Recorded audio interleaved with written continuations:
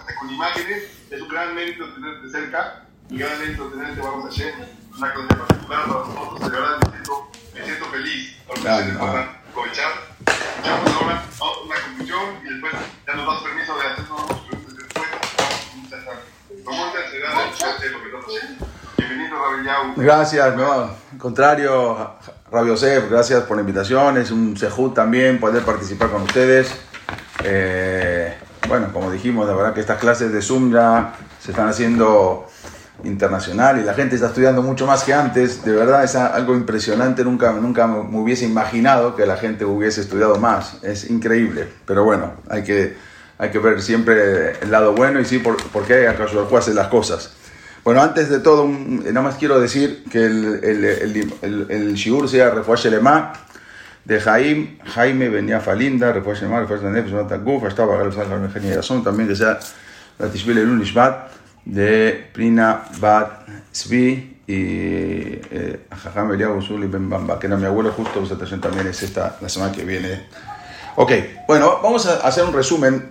Habíamos visto, me imagino que quizás todos estuvieron en la clase de la semana pasada que hablamos de los falsos Mashiach. Y bueno, en verdad esta clase me la pidió el Rabbi Yosef especial.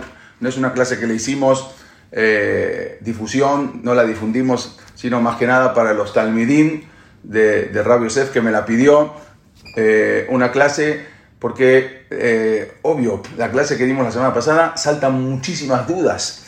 Entonces me pidió hacer una clase especial de 20-25 minutos y luego dar chance, dar la oportunidad a los que quieren levantar la mano y preguntar, y todos los que tengan alguna duda. Más que nada esta clase, por eso tampoco no la difundimos ni hicimos anuncios, más que nada por esto.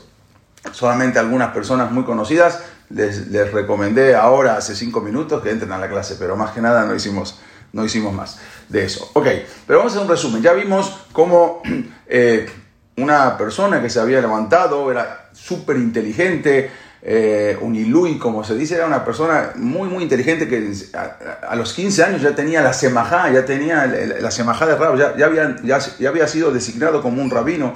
Luego empezó a estudiar la Kabbalah, se metió en lo que es Kabbalah Ma'asid, Kabbalah de hacer, de deshacer, de crear, que existe eso. Entonces, él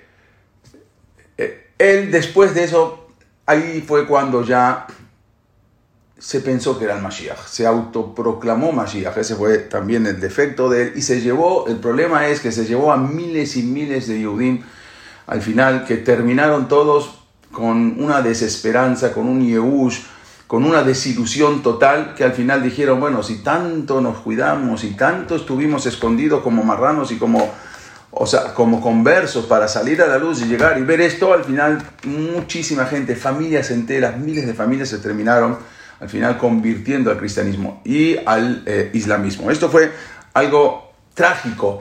El Rab Jabot de ahí dice que este caso fue peor aún que el caso de Yeshu. Fue más grande porque fue algo impresionante. En su momento, Yeshu, muy poca gente le creyó. Tenía sus 12 apóstoles y unos 300 seguidores, pero más que eso no tenía.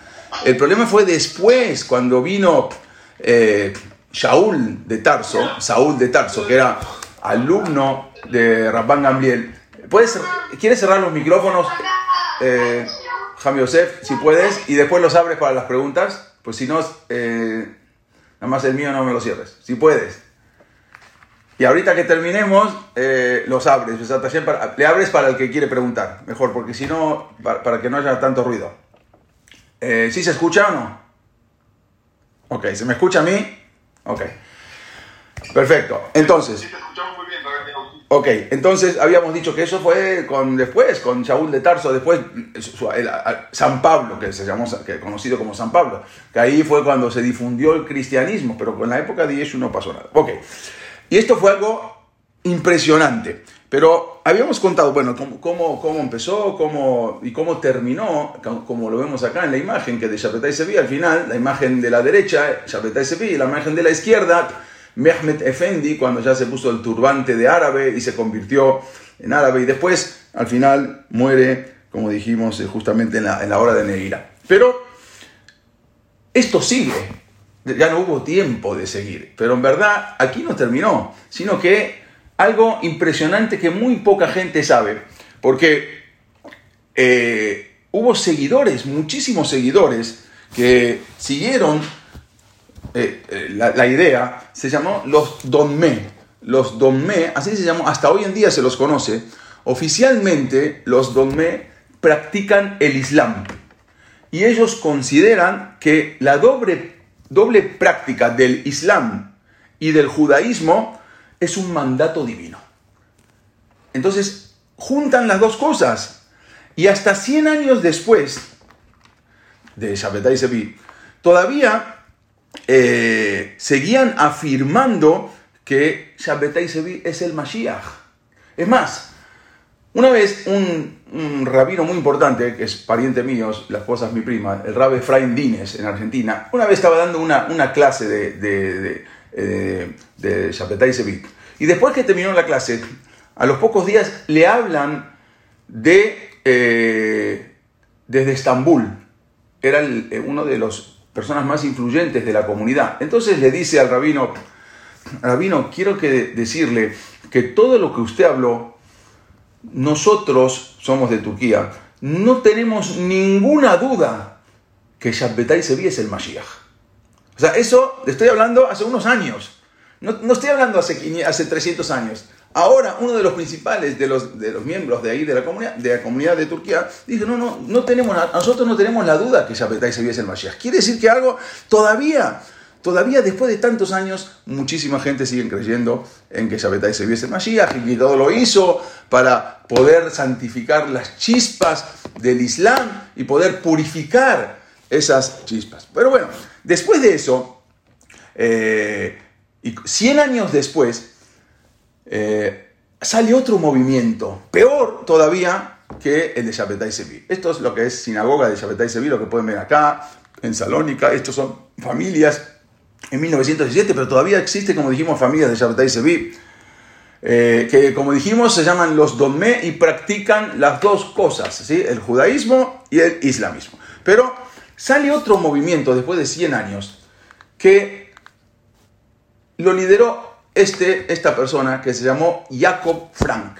Jacob Frank, llamado el movimiento del franquismo.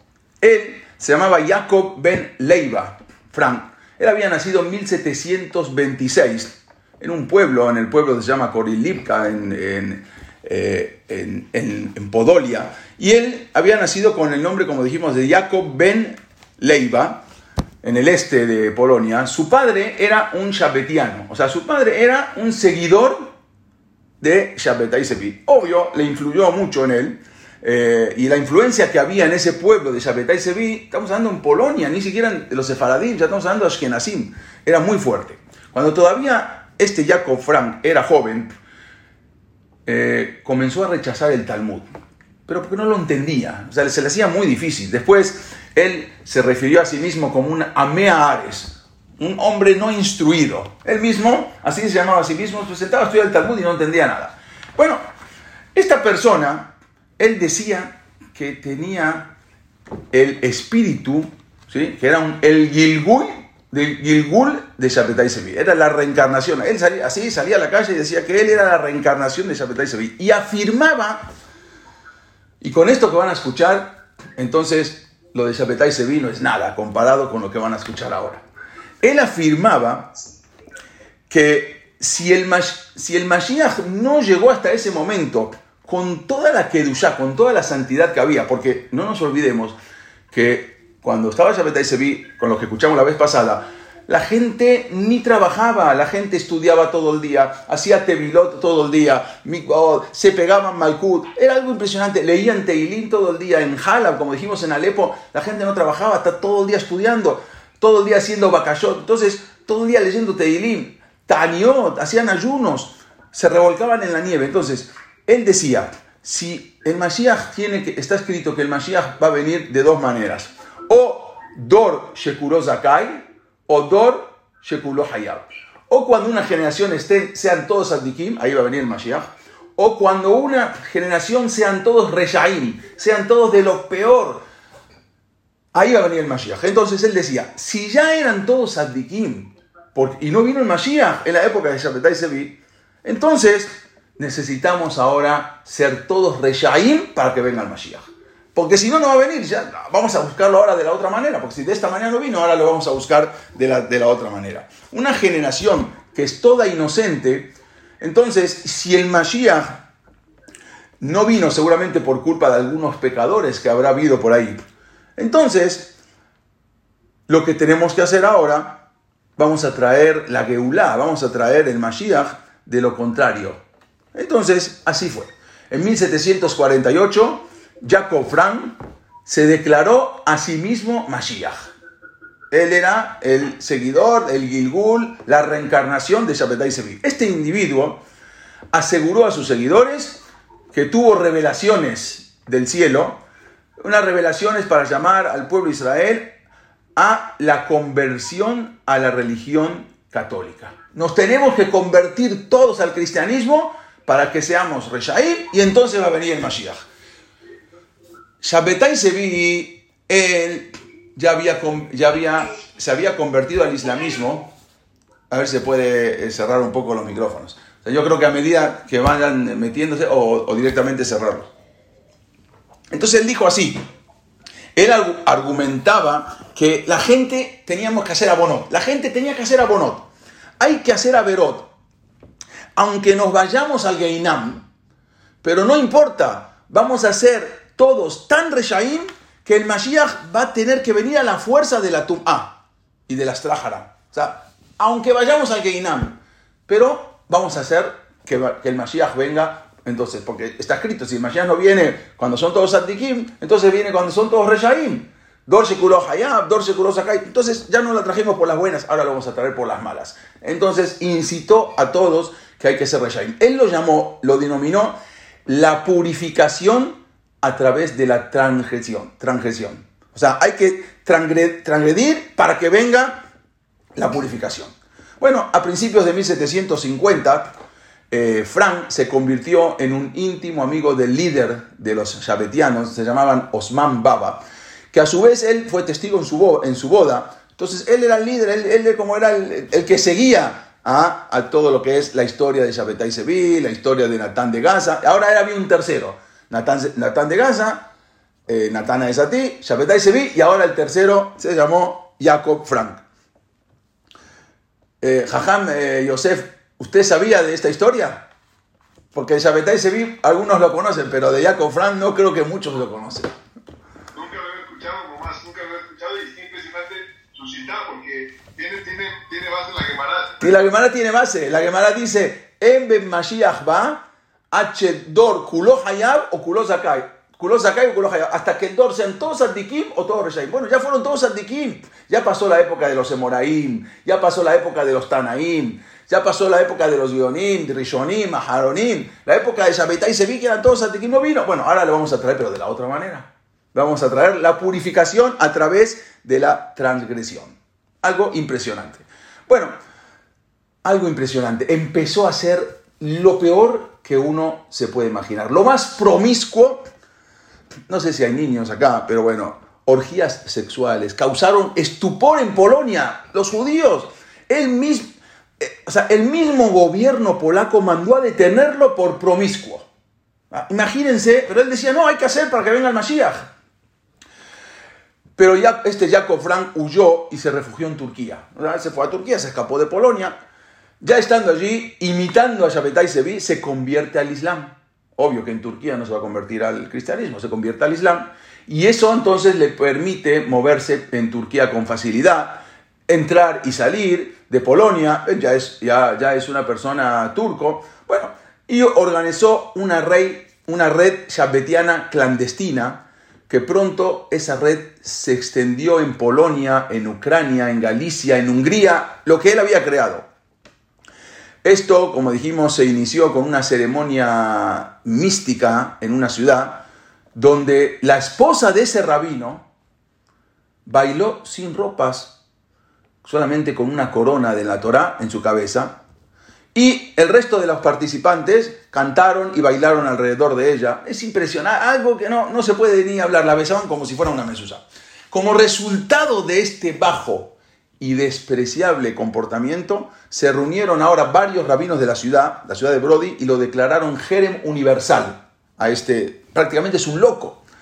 Bueno, en 1759 sus discípulos se separaron del judaísmo, o sea, ya había que separarse, y crearon un nuevo movimiento relacionado al cristianismo, ya que ellos aceptaban ahora el llamado Nuevo Testamento y se convirtieron a esa religión. El bautismo de los franquistas se celebró con una solemnidad en una iglesia, que está todavía la iglesia de Low, y el propio Frank fue ahí bautizado. Algo impresionante, porque él decía que hay que hacer así. Ya él está metaquem, él está arreglando ya arregló, porque eso se convirtió al Islam para arreglar a los islamistas. Entonces yo me voy a arreglar ahora a los cristianos. Impresionantemente, en el transcurso de un año se bautizaron más de 26.000 judíos. Se convirtieron al cristianismo en un año. ¿Por qué? Porque lo seguían a Jacob Frank. Era algo impresionante. Jacob Frank muere en el año 1791 a la edad de 65 años. Esto es la locura a la que uno puede llegar cuando se antepone el segel, cuando la persona se antepone el entendimiento, cuando una persona cree que la Torah es una religión, o cuando una persona cree que la Torah es una mística como cualquiera. Cuando uno piensa que la Torah es eso, esto es lo que llevó a muchísimos y muchísimos bautismos, porque Jacob Frank les había dicho que la gente, les había dicho a la gente delante de la presencia del rey de Austria, que todos debían bautizarse, porque así como Shabbatai Sevi transformó la kelipá de Ismael, o sea, se metió a Ismael para arreglarlos, entonces él va ahora a transformar la kelipá de Esab. Él se va a meter a donde está Esab, y de ahí, entonces ahí lo siguieron centenares de personas, centenares de familias que creían que él verdaderamente era la reencarnación de Shabbatai Sevi. Pero bueno, si ustedes creen que acá terminó, no, acá no terminó. Porque ahora su hija, esta es la calavera, después encontraron incluso la calavera, después que murió, lo desenterraron la calavera de Jacob Frank. ¿Por qué creen en Israel? No mucha gente lo sabe, pero los que van a Israel, los Bajurín saben, Rajam Yosef sabe, los Ashkenazim, ¿cómo le dicen a los Sefaradim? ¿Alguno sabe cómo le dicen? Jajam Yosef, ¿sabe usted cómo le dicen a los Ashkenazim? ¿Cómo llaman los Ashkenazim en Israel a los Sefaradim? No sé. No le dicen Frankim, los Frankrim le dicen, los frencos. ¿De dónde salió los frencos? ¿De dónde? Los frencos por Jacob Frank. Ustedes no son tan religiosos, son frencos. Así le dicen a los Sefaradim, o sea, despectivamente los Ashkenazim le dicen a los Sefaradim los frencos. Los frencos son por Jacob Frank. Jacob Frank, ustedes son del otro lado.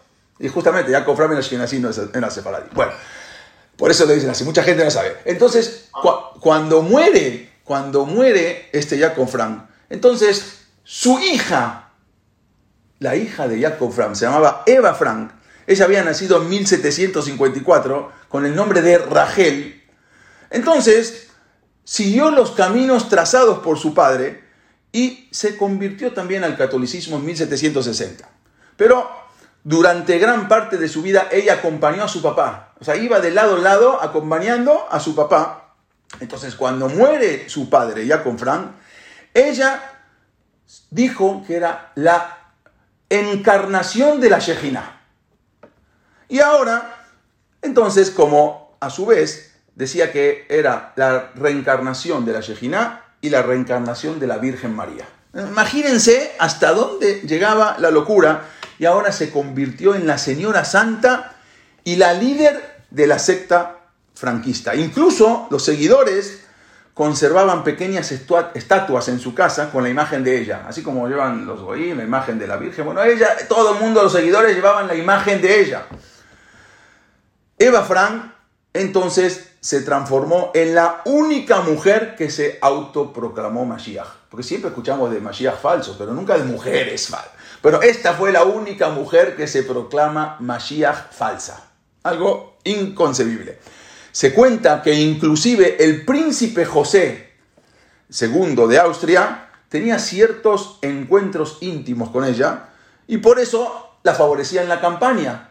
Y el zar de Rusia también. O sea, estaban con ella, entonces muchos no le hacían nada y la dejaban porque estaban un poco con ella. Así también el zar Alejandro I, el emperador de Rusia, en noviembre de 1813 fue a visitarla a su casa para rendirle honores a la supuesta Mashiach. Estamos hablando del zar de Rusia. Bueno, el duque de Hesse también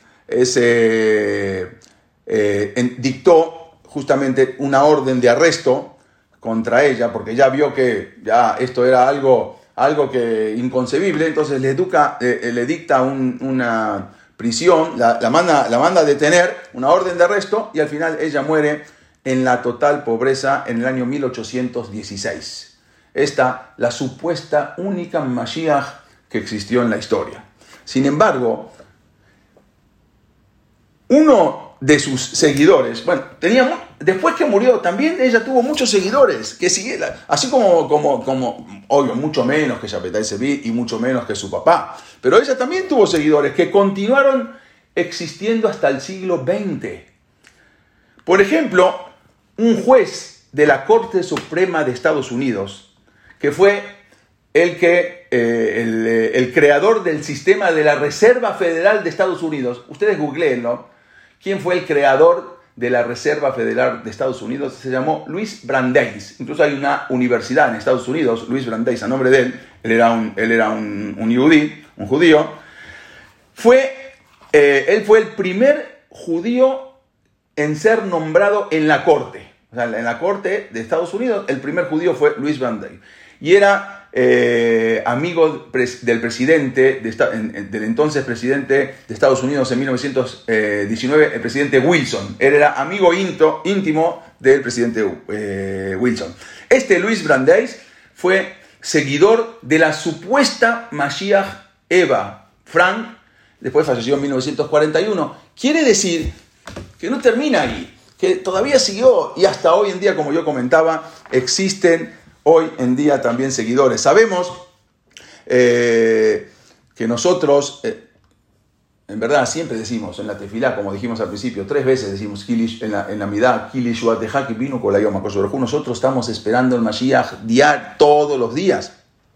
Pero ¿cómo vamos a ver entonces? La pregunta es, y obvia, seguramente que muchos de ustedes la tienen, si tantos jajamim y tantos rabinos en la época de Shabbatai Sevi se fueron pensando también que era el Mashiach, ¿qué podemos esperar de nosotros? La pregunta es, si después de escuchar que tantos grandes rabinos famosos, Mekubalim, y se fueron, como se dice con la finta, se fueron pensando que era el Mashiach, fueron engañados. Y los jajamim de Halab también.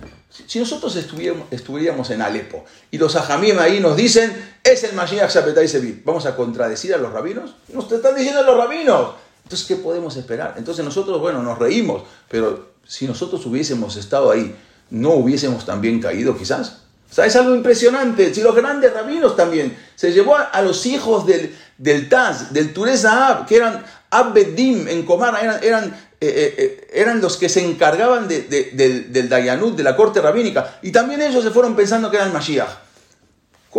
¿En qué categoría estamos nosotros con respecto a ellos? O sea, no podemos ni compararlos. Claro que quizás también hubiésemos pensado que era el Mashiach. Pero entonces la pregunta es, ¿cómo vamos a saber cómo es el Mashiach? O sea, es algo que nos preguntamos, pero ya habíamos dicho también, y ahora unos minutos más y le vamos a dar chance a las preguntas. Como dijo el Hatán Sofer, toda persona que dice que él es el Mashiach es mentira. O sea, cuando venga el Mashiach no se va a autoproclamar Mashiach. El que viene y dice yo soy el Mashiach y aunque me muestre las 1000 maravillas, no es el Mashiach, porque un Mashiach no se va a autoproclamar Mashiach. Y continúa diciendo el Hatán Sofer, como dijimos, Moshe Rabbenu, cuando vino Boreolam, vino Dios, y a los 80 años le dijo, tú tienes que ir a salvar al pueblo de Israel. Él hasta los 80 años no se imaginó que iba a ser el Mashiach, que iba a ser el Goel, iba a ser el liberador, el que va a liberar al pueblo de Israel. Él nunca supo. Ni él supo, ni siquiera sintió, ni siquiera le latió que él iba a ser el Salvador. Recién a los 80 años vino Boreolam, vino Dios, le dijo, tú vas a ser el Mashiach. Y aún más, aunque, piensen esto, aunque a Kadosh Baruj Hu le reveló que él iba a ser el Salvador del pueblo de Israel, ¿no? Cuando le dijo, ¿qué le dijo? Le dijo, Lejá, sí, perdón. A ver, voy a hablar más despacito, más quedito, a ver. Había pasado como la computadora, ya está perfecto. ¿Ya está? Ok. ¿Sí se escucha? Cuando vino Dios y le dijo a Moshe, dice, Lejaki es la jaja el paró, te voy a mandar, así en Shemot dice que te va a mandar con paró. Aún así, cuando le dijo, tú vas a ser el que va a salvar, Moshe se negó y no quiso ir, no quiso ese harayut, no quiso tomar esa responsabilidad. No, ¿cómo voy a hacer yo? Yo voy a sacar al pueblo de Israel. O sea, aún después de 80 años, cuando él ni sabía que iba a ser el Mashiach, y cuando le dijeron que tenía que ir, él se negó. Dice el Hatán Sofer, de la misma manera va a ser con el Goel Aharón. Igual que el Goel Arishon, el Salvador primero, va a ser con el Goel Aharón. Que tampoco el Mashiach va a decir, no, yo no quiero. Pero cuando llegue el tiempo, Kadosh Baruj Hu se le va a revelar el Mashiach. Y le va a decir, así como hizo con Moshe. Tú eres el Mashiach. No, yo no soy el Mashiach. El Mashiach ni sabe que es el Mashiach. Es un tzaddik, pero él ni sabe que es el Mashiach. Entonces, así como se le reveló a Hashem y le dijo a Moshe, tú eres el que el Salvador y vas a sacar al pueblo de Egipto, al pueblo judío de Egipto. También el Mashiach, dice el Hatán Sofer, que ni él sabe que es el Mashiach, y entonces va a venir, se le va a presentar Dios y le va a decir, tú tienes que ir a salvar al pueblo de Israel. Así es exactamente como va a ser en la época de la Geulá. Y si tenemos preguntas a veces de los de Lubavitch, ¿no? Porque también hay que tocar el tema. Muchos dicen, el Rebbe. Bueno, yo les voy a contar algo. Aún para los Hasidim de Lubavitch, esto está escrito en el Sefer, en el libro se llama Torat Shalom, en la página 94, con respecto a una fiesta que tienen los Hasidim de Lubavitch, que es el 19 de Kislev. Ellos lo llaman Yom HaGeulah Shel Hasidei Chabad. Fue por el año 1903 que habían liberado a un rab, el quinto rebbe de Lubavitch, el Rashab. Entonces, bueno, uno de los Hasidim, ese día, el 19 de Kislev, que hacen una fiesta, entonces uno de los Hasidim estaba brindando, está haciendo lehaim. Acostumbran mucho los de Chabad a hacer lehaim. Hoy es lehaim, hoy es 19 de Kislev, Ayom Shelat Halta de Geulá. Hoy es el 19 de Kislev, el día de que empezó la Geulá. En ese momento estaba un admur, el admur se llamaba el Rab Shalom Ber, Rab Dober, ese era el Rashab, y le dijo así, Adjalta de Geulá, que varaya bime Jacob, ubeikar bime Abraham. ¿Estás diciendo que Adjalta de Geulá, que ya es un día de que empezó la Geulá? No. La Geulá empezó desde Jacob vino y desde Abraham vino. Desde ahí empezó la Geulá. No desde ahora. O sea, que lo que dijo él de Adjalta de Geulá, el comienzo de la Geulá, ya comenzó desde Abraham vino, no ahora. Y también, otra de las cosas que tenemos que ver, Daniel Anabí es algo impresionante. Cuenta en Masejet Megilá, en el Talmud, en la página 11, que cuando los Yehudim destruyeron el primer Betamikdash, Nebuchadnezzar, el Nabí les dijo que iban a estar 70 años en el Galut. O sea, dio números exactos. 70 años, y luego de 70 años van a volver a Jerusalén. Toda la diáspora del pueblo judío va a ser en Babel 70 años. Y después que regresaron a Eretz Israel, entonces Daniel se dio cuenta de que los 70 años habían comenzado desde el rey Sidkiau, que fue exiliado a Babel y la quema de Jerusalén. Así trae. Entonces, ¿qué pasó? Si un galut, o sea, él mismo, Daniel Anabí, que tenía la cuenta y le habían dicho cuántos años iba a ser, se confundió. Y él no hizo bien el cálculo. Entonces, si un galut, que ni siquiera fue tan largo, un exilio, nada más fueron 70 años, e incluso desde el principio el Nabí, el profeta, había avisado que iban a ser 70 años. Y con todo eso se equivocaron en la cuenta. Cuánto más y más en este galut tan largo de casi 2000 años, que ni siquiera nos revelaron cuántos años vamos a permanecer en el exilio, con más razón que obvio que nos vamos a equivocar.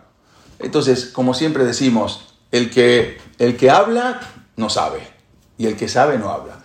El que habla del Mashiach y dice y hace cuentas, no sabe. Y el que sabe, el que verdaderamente sabe, él no habla. Y como habíamos dicho la vez pasada también en Hafez Haim, que él habló muy bien de Am Israel, porque dice que nosotros tenemos 2000 años esperando el Mashiach, y en el Dor era el Dor de A, se llamaba, el Dor de la generación inteligente, el Dor Amidbar, que ellos salieron de Misraim, y después de ver todos los Nisim Beniflaot, y la partida del mar, y cómo caía el man, y todas las cosas, y vieron todas las Makot, cómo se destruyó Egipto, y ellos ni siquiera estuvieron dispuestos a esperar 6 horas a Moshe, porque nada más se tardó 6 horas en el Ar Sinai en bajar, y ya hicieron el Egel. Nosotros, Boreolam, le dice Hafez Haim, tenemos 2000 años, no 6 horas, tenemos 2000 años esperando. Y con todo eso, aunque te tardes, nosotros te estamos esperando. ¿No? O sea, eso habló para hablar bien de Am Israel. Y como dijo también, le repetimos la vez pasada, el Saba Minon Bardok, y dijo, Ilu haiti omed beyoma aharon, shela elef hashishi umashiach adaim lo ba, afal pikem, lo haiti mitrofefet emunati shebadai yabo. Si yo hubiese estado aún en el año 6000, y un día después, que ya se terminó, y el Mashiach no llegó, con todo y eso mi emuná no hubiese disminuido nada, que el Mashiach va a venir. Y esto es lo que nos enseñan un poco, que a veces no tenemos que confundirnos. Acá hay unas cosas que yo quiero leer, y yo creo que con esto ya, si yo les leo esto, no van a tener ni una pregunta. O quieren preguntar, o acá les leo lo que trae el Rambam. El Rambam trae en Igeret Temán. Él escribió una carta a los de Temán en su época, que le mandaban a preguntar algo. Y entonces dice así: ¿cómo podemos saber fehacientemente que este es un Mashiach falso? ¿Cómo te puedes dar cuenta? Dice, miren lo que dice.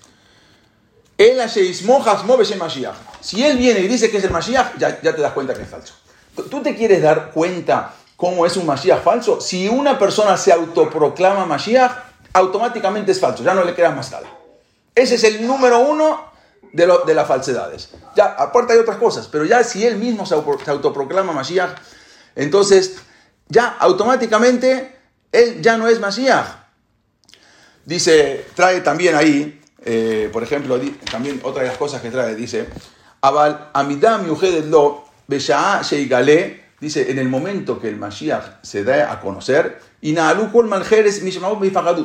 tú te vas a dar cuenta que todos los reyes del mundo se van a sorprender y en la Amot Kenegdo y no van a poder pararse contra él.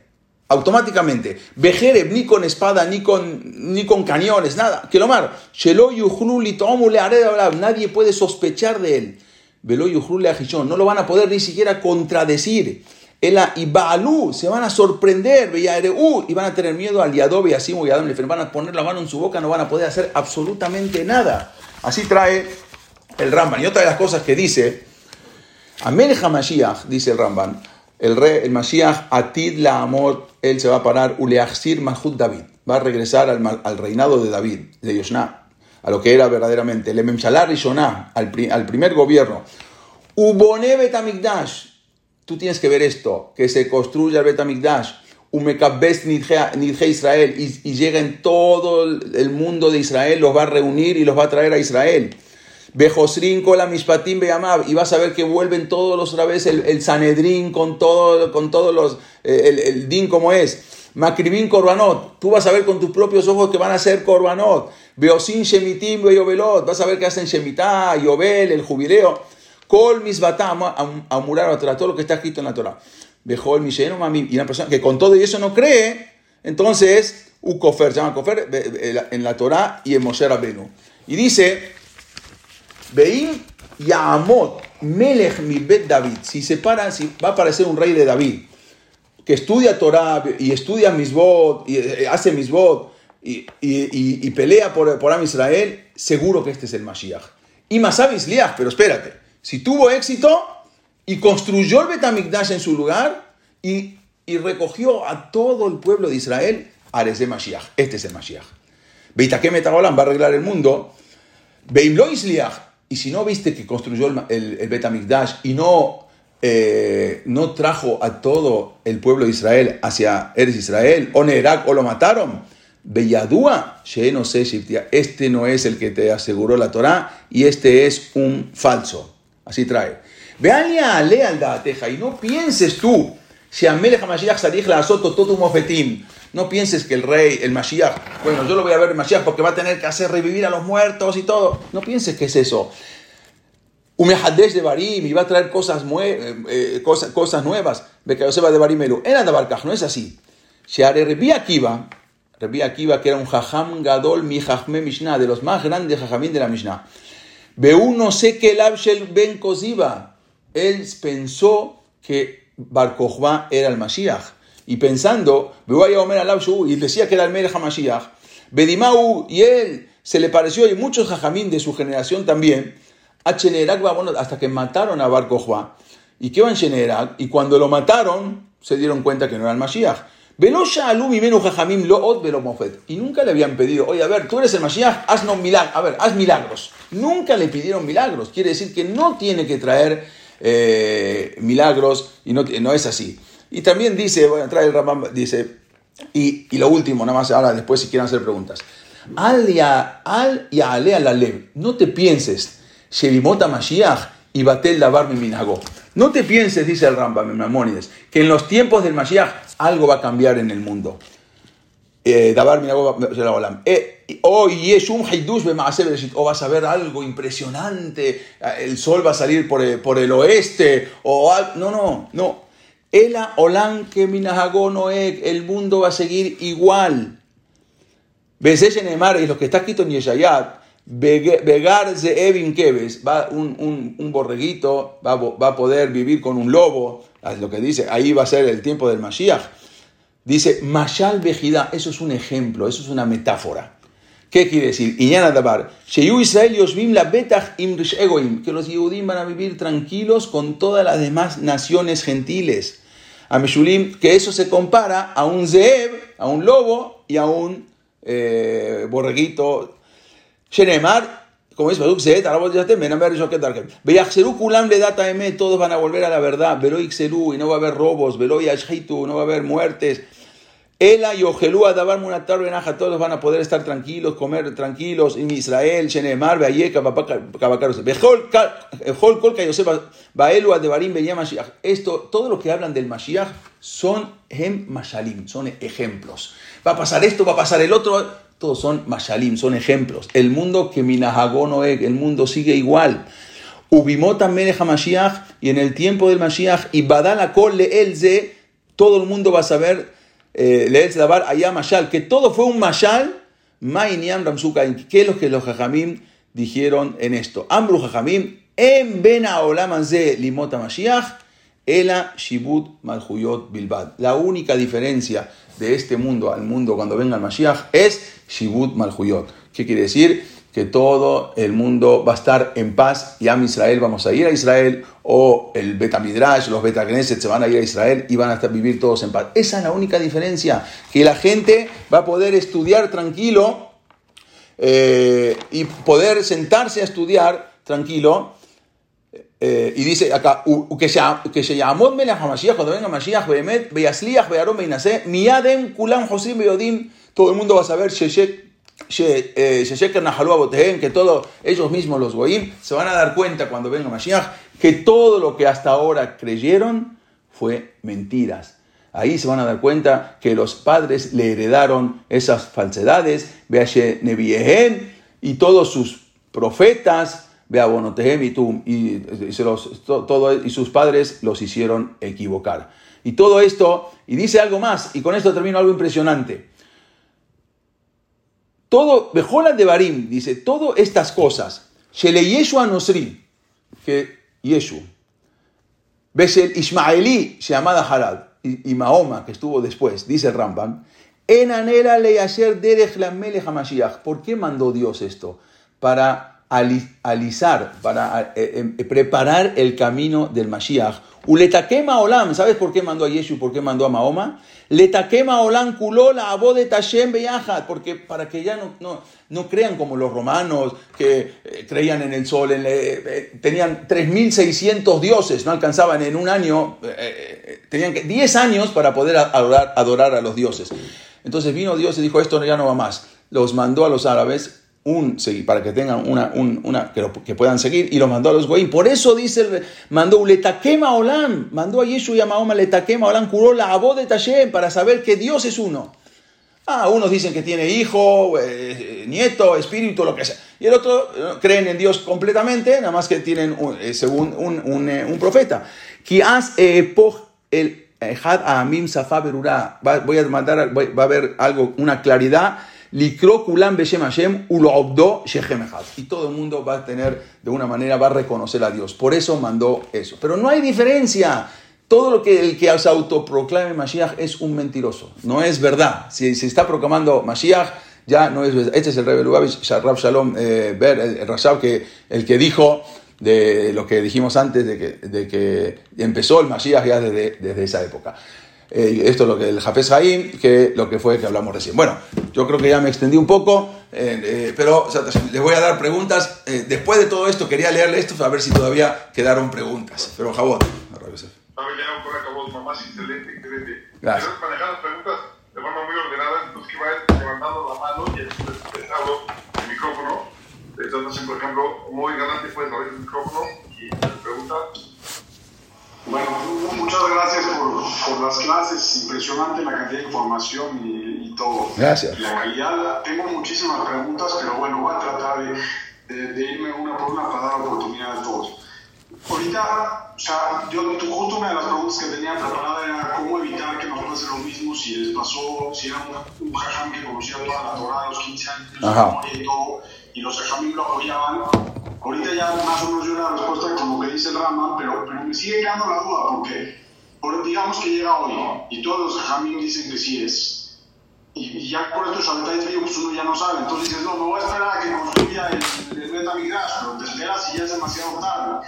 Entonces, ¿cómo? O sea, no te puedes esperar a que lo construya para creer en él, porque tal vez nos pasa como en Mitzrayim, que ya no salieron los que no creían en Moshe y se quedaron en la plaga de José. ¿Cómo hacemos para que no nos pase eso? Mira, es buena pregunta, pero yo mismo ahí, el Rambam mismo te la contestó.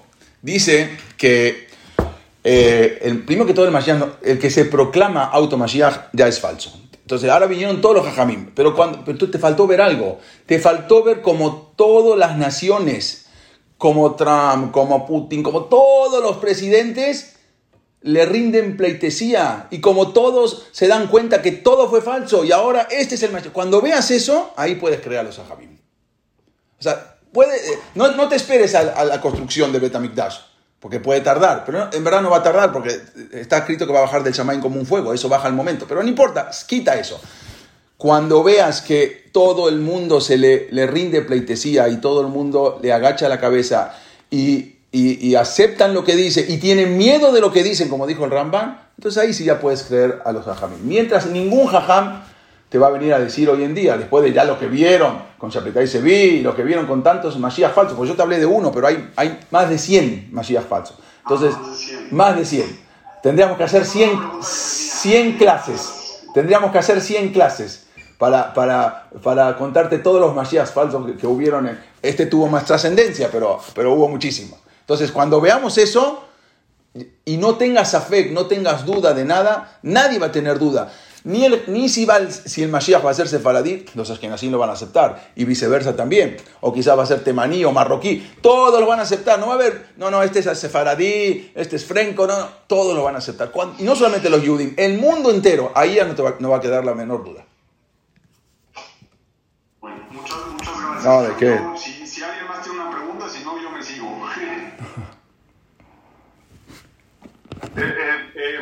participante Mafra, creo que tengo una pregunta. Voy a, si quieres quitar tu micrófono, abrir tu micrófono y hacer la pregunta a Gaby Mafra. Gaby. En lo que Gaby quita abre su micrófono, Jajam hace una pregunta aquí en el chat que dice: ¿cómo podemos explicar que en unos países los Jajamim lo aceptaron y en otros no? O sea, ¿cómo puede ser que haya pasado algo así? Se pregunta a Viley. Que como con Chapetay se vi, como a unos lo aceptaron y como a otros no. Ah, bueno, sí. Obvio, no. Todos, en verdad, siempre había Jajamim. Hubo Jajamim que, como dijimos, hubo Jajamim que lo aceptaron convencidos. Sabíamos que era una época terrible, una época que habían asesinado a más de 300.000 judíos en Ucrania, una época que todo el mundo se pensaba que era el Mashiach, porque decía que Tashubu is Bashaná Zot, Tashubu ish el Ajusato. Este año la gente va a volver, ya se vuelve todo a como era original. Entonces Azot sumaba 408, 1648, todo el mundo ya había, era el Mashiach, y ahí también estaba Rab Shimshon de Ostrópoli. Rab Shimshon de Ostrópoli, un rab impresionante, un mekubal de lo más grande que hubo, y él mismo también había dicho que, no el Shapetay Sevi, pero había dicho que ese año venía el Mashiach. Entonces, si viene Rab Shimshon de Ostrópoli y te dice que ese año viene el Mashiach, y de repente aparece un Shapetay Sevi que dice que es el Mashiach, entonces ya dices, bueno, este es el Mashiach. Y al final, Rab Shimshon, creo que ayer, o hoy, me parece que ayer justo fue el Yortzeit de Rab Shimshon de Ostrópoli. Y él estaba junto con 300 alumnos en el Bet Knesset, envueltos con el talet, y entraron y lo mataron. Pero la pregunta es, justamente, hay una tefilá que se dice de Rab Shimshon de Ostrópoli para no morir una muerte trágica. ¿Cómo puede ser? Bueno, él había revelado antes de que verdaderamente era el Mashiach ben Yosef, porque está escrito que el Mashiach ben Yosef lo van a matar y luego de eso va a venir el Mashiach ben David. Él había revelado que era el Mashiach ben Yosef, pero bueno, no sabemos, pero así es, muchos Jajamim sí estaban de acuerdo. ¿Por qué? Porque veían la situación trágica y decían, bueno, este se levantó y tenía todo el potencial y iba a ser el Mashiach. Y otros no estuvieron de acuerdo. Y algunos no estaban de acuerdo, pero tenían que estarlo porque si no lo mataban. Por ejemplo, como dijimos la vez pasada, Rab Haim Ben Beniste, ese rab era un rab muy, muy importante que se quiso, en un momento se puso al tú por tú y bueno, ya venían a matarlo. Entonces tuvo que aceptar a la fuerza antes que lo maten, que era el Mashiach. Y así muchos y muchos tenían la duda. Y bueno, y al final... eso fue el problema. Ahí te das cuenta que no era el Mashiach, porque si no todos los Jajamim están de acuerdo al 100%, entonces ya te das cuenta que no es el Mashiach. Pero, Jajam, nada más complementando un poquito ahí la pregunta. Sí. Entiendo que en ciertos países, por lo que estaban viviendo, sí, la época, las masacres, lo que decían los Jamim, pues creían. Pero haz de cuenta, ¿por qué haz de cuenta en el Sham y en Halab? En Sham no lo creyeron, si estaba ya pasando en todo el mundo, ya habían cartas. ¿Por qué ahí no lo creyeron si ya se conocía en el mundo? ¿Por qué en un país no lo creen y en el otro sí cuando estamos hablando de la misma época? Sí, y la pregunta es más todavía. En un mismo país, Sham y Halab quedan los dos en Siria. Alepo y Damasco, ni siquiera son dos países. O sea, en una ciudad sí y en una ciudad no. Tu pregunta todavía es más fuerte. O sea, pero los Jajamim de Alepo no es la capital. ¿Sí? Alepo es un pueblo, era una ciudad. La capital es Damasco. O sea, los Jajamim de Damasco, como que los rabinos de Alepo, como que eran más temimim. O sea, generalmente la gente del campo, la gente de afuera son más temimim, a veces creen más las cosas. Los Jajamim salieron, Jajamim, que había grandes rabinos que había en ese momento, y uno de los grandes rabinos que estaba en ese momento era el hijo y el nieto del Rab Haim Vital, se llama Rab Shemuel Vital, estaba el Rab Haim Pinto, que eran eminencias, y bueno, y la gente siguió por ellos y les dijo, no, este no es el Mashiach. En Halab había Jajamim también muy grandes, pero cayeron pensando que era el Mashiach, con la euforia del Mashiach cayeron. Y muchos Jajamim en diferentes ciudades, también en mismas ciudades, unos sí, unos no en diferentes países. Quizás la pregunta es más fuerte, ¿qué no vieron lo que está escrito en el Rambam? Son jajamim grandísimos. O sea, el Rambam estuvo mucho antes que estos jajamim. Estamos hablando del Rambam del año 1100, que no estudiaron Igeret Temano, no estudiaron el Rambam, el que dice que el Mashiach va a venir recién cuando veas el Bet HaMikdash y cuando veas todo. Es una pregunta difícil, pero los jajamim, muchos jajamim no estuvieron de acuerdo y el pueblo que quería creer en eso se fue detrás de los jajamim, de los rabinos que sí decían que sí. Bueno, se agarraron de estos, no se agarraron de los otros rabinos, desgraciadamente.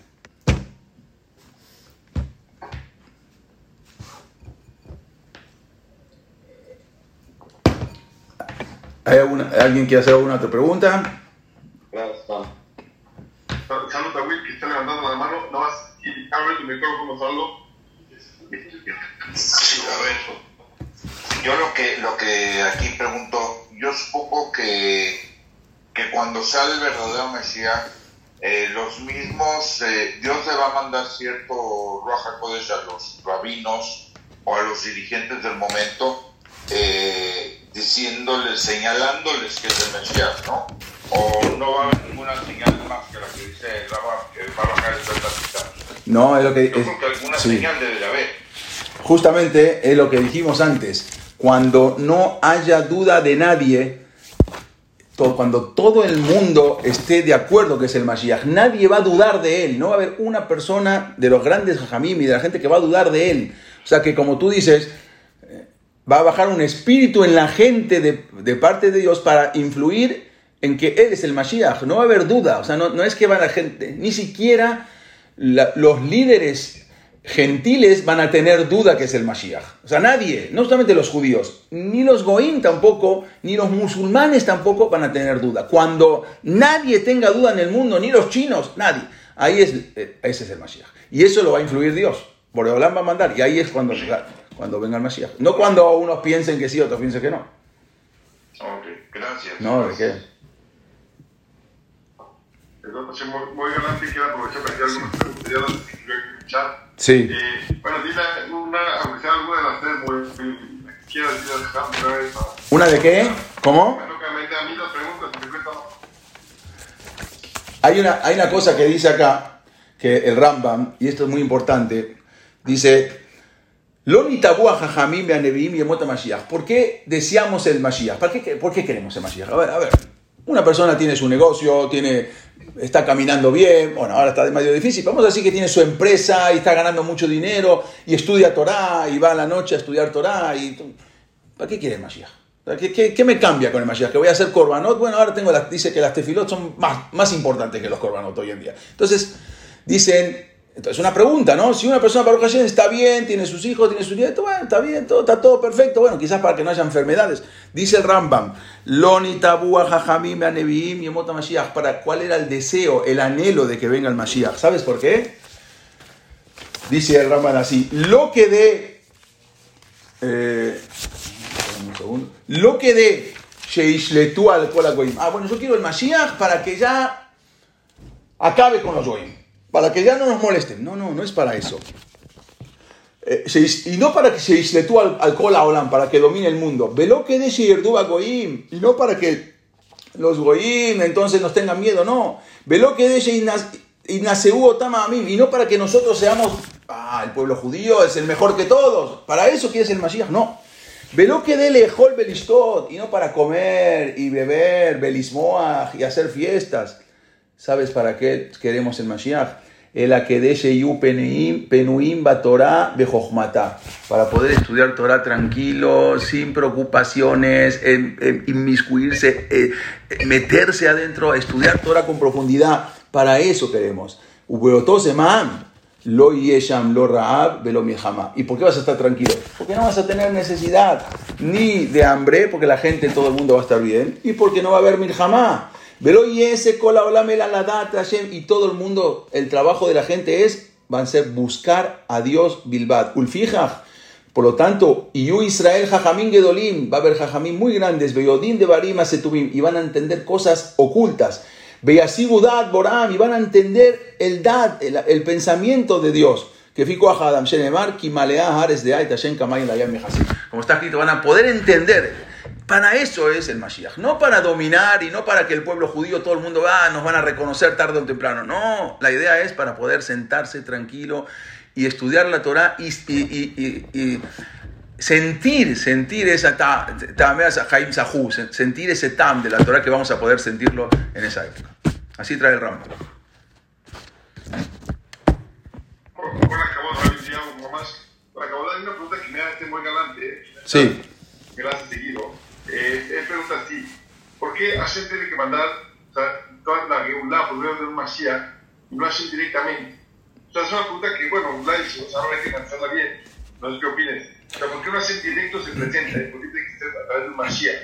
O sea, de un rey. Pero ¿tú qué, o sea, ¿qué quieren? ¿Que Hashem se presente en carne y hueso? ¿O cómo? ¿Cuál es la pregunta? No sé, porque Hashem se revele directamente. ¿Y por qué no preguntamos lo mismo en Yesiat Misraim? ¿Para qué tuvo que mandar a Moshe? Hubiese sido también Hashem, tenía que venir directo. Entonces, ¿para qué? ¿Por qué no le preguntamos esas preguntas en la Gadá?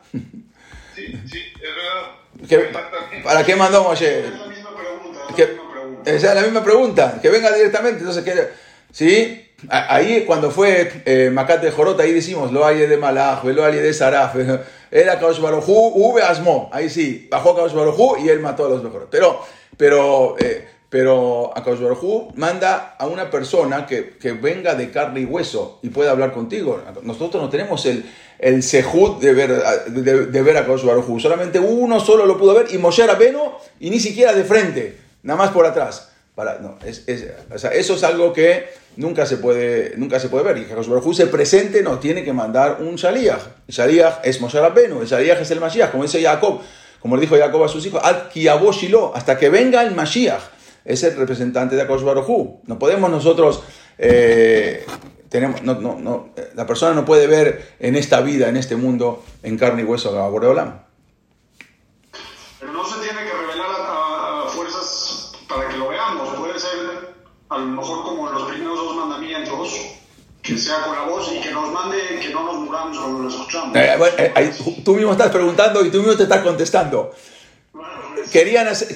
Akadosh Baruj Hu quería eso, quería revelarse él mismo. No aguantamos, tuvo que revelarse por intermedio de Moshe, porque no aguanta, la persona no puede estar, una persona viva no puede estar delante de Akadosh Baruj Hu, es otra dimensión completamente. Entonces ahí está la prueba que no pudieron aguantar, entonces tuvo que intentarlo por intermedio de Moshe Rabbeinu. O sea, tú mismo te preguntaste y... Pero si Hashem quiere que no nos unamos cuando Él se revele, lo puede hacer, sí, y se podría hacer también. Pero todo tiene categorías. O sea, o sea, la persona... No hay personas, dicen, para poder verlo a Akadosh Baruj Hu, ni Moshe Rabbeinu.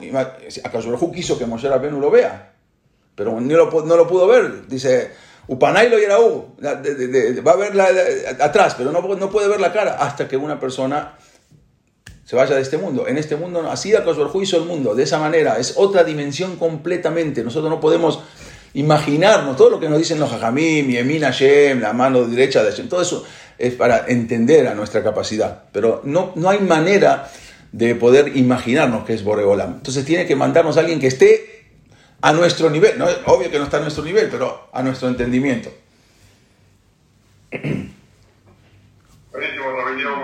Muchas gracias por tu tiempo, gracias por esta clase tan especial. Muchos Jerushim en esta clase, yo nunca me imaginé de los frencos, de Frank, de su hija. Wow, son cosas impresionantes. Por eso le dicen a los sefaradim, despectivamente en Israel, frenco, los que no son religiosos, este es un frenco de que se fue, que se llevó a toda la gente. Decía que era la reencarnación de Shabbatai Sevi. Y peor la hija, que decía que era la reencarnación de la Virgen María y de la Shejina Berminam. ¿Cómo puede decir una cosa así? Algo sorprendente. Impresionante. Increíble. Muy impresionante este show también, como todos. Ojalá tengamos un segundo pensando hacer de posibilidades de ánimo contigo. De verdad, presentaste mucho el tema que estamos estudiando. Gracias. Nosotros ya estamos por traer al Mashiach, que ya necesitamos Amén. que venga ya. Esta semana, Besat Hashem, que Tisha B'Av se transforme Besat Hashem en Simcha. Amén. De corazón, amén, que así sea, Besat Hashem. Muchas gracias. Muchas gracias a todos por participar en esta clase. ¿Alguien está levantando la mano? Bueno, están saludando, no sé. Bueno, gracias. Ok. Gracias. No, al contrario. Muchas gracias, Jajam Yosef, por invitarme y poder participar con ustedes. Ojalá que pronto lo podamos hacer en alguna ocasión personalmente. Gracias, que estés bien. Amén. Gracias, Buenas noches a todos. Bye. Gracias, bye. Ay, shalom, nos vemos. Gracias, hasta que más.